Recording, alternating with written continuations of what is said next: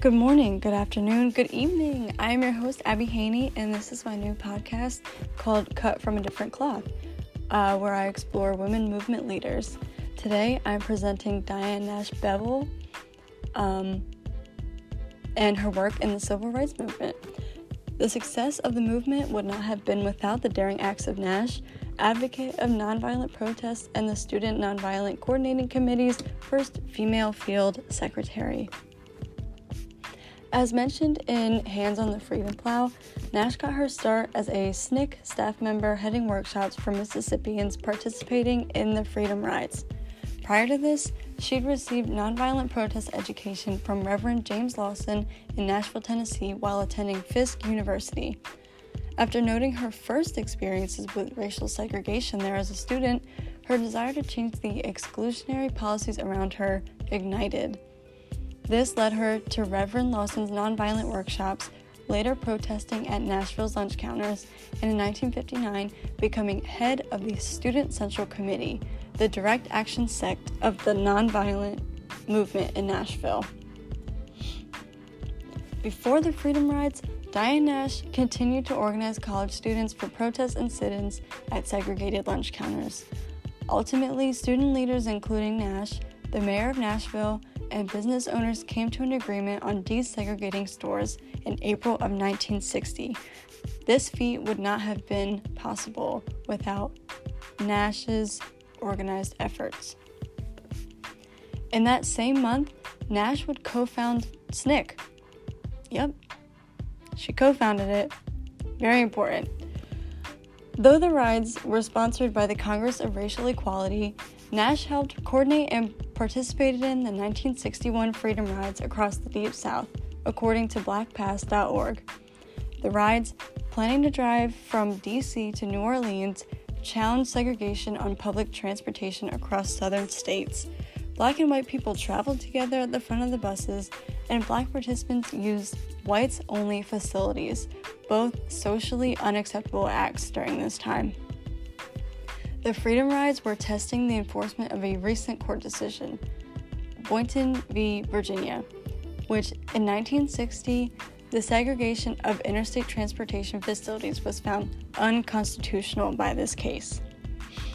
Freedom Riders experienced violence by the 8th day they traveled. John Lewis, another black participant, and Albert Bigelow were attacked for trying to enter a whites-only waiting area. CORE felt compelled to call off the rides, but Diane Nash led the persistence. 10 students gathered by Nash replaced the original 13, and SNCC continued the Freedom Rides. As Nash put it, the students have decided that we can't let violence overcome. If they stop us with violence, the movement is dead. The riders meant to reach New Orleans on May 17th, only 13 days after their start.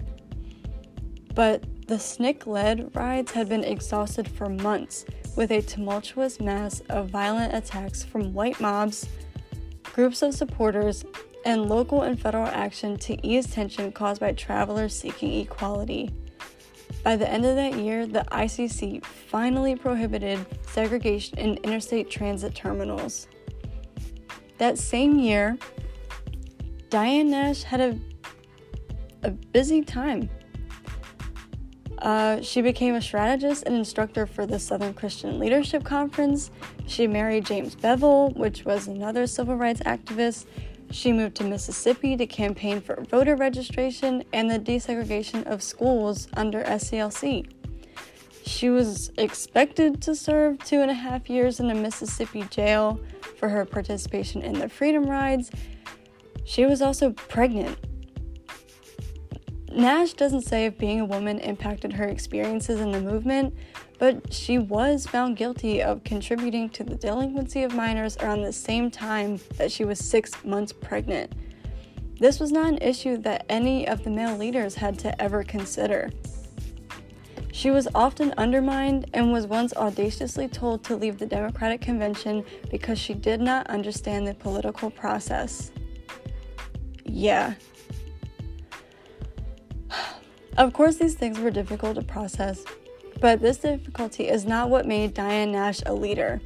What made Diane Nash a leader is exactly what made Martin Luther King Jr. a leader. It's what made W.E.B. Du Bois a leader. The extent of which women led the movement is extremely understated. Women were the movement, and that fact is conveniently forgotten about. Diane Nash was a movement leader. Without this woman and the women that charged the movement, the success of it would falter with disorganization.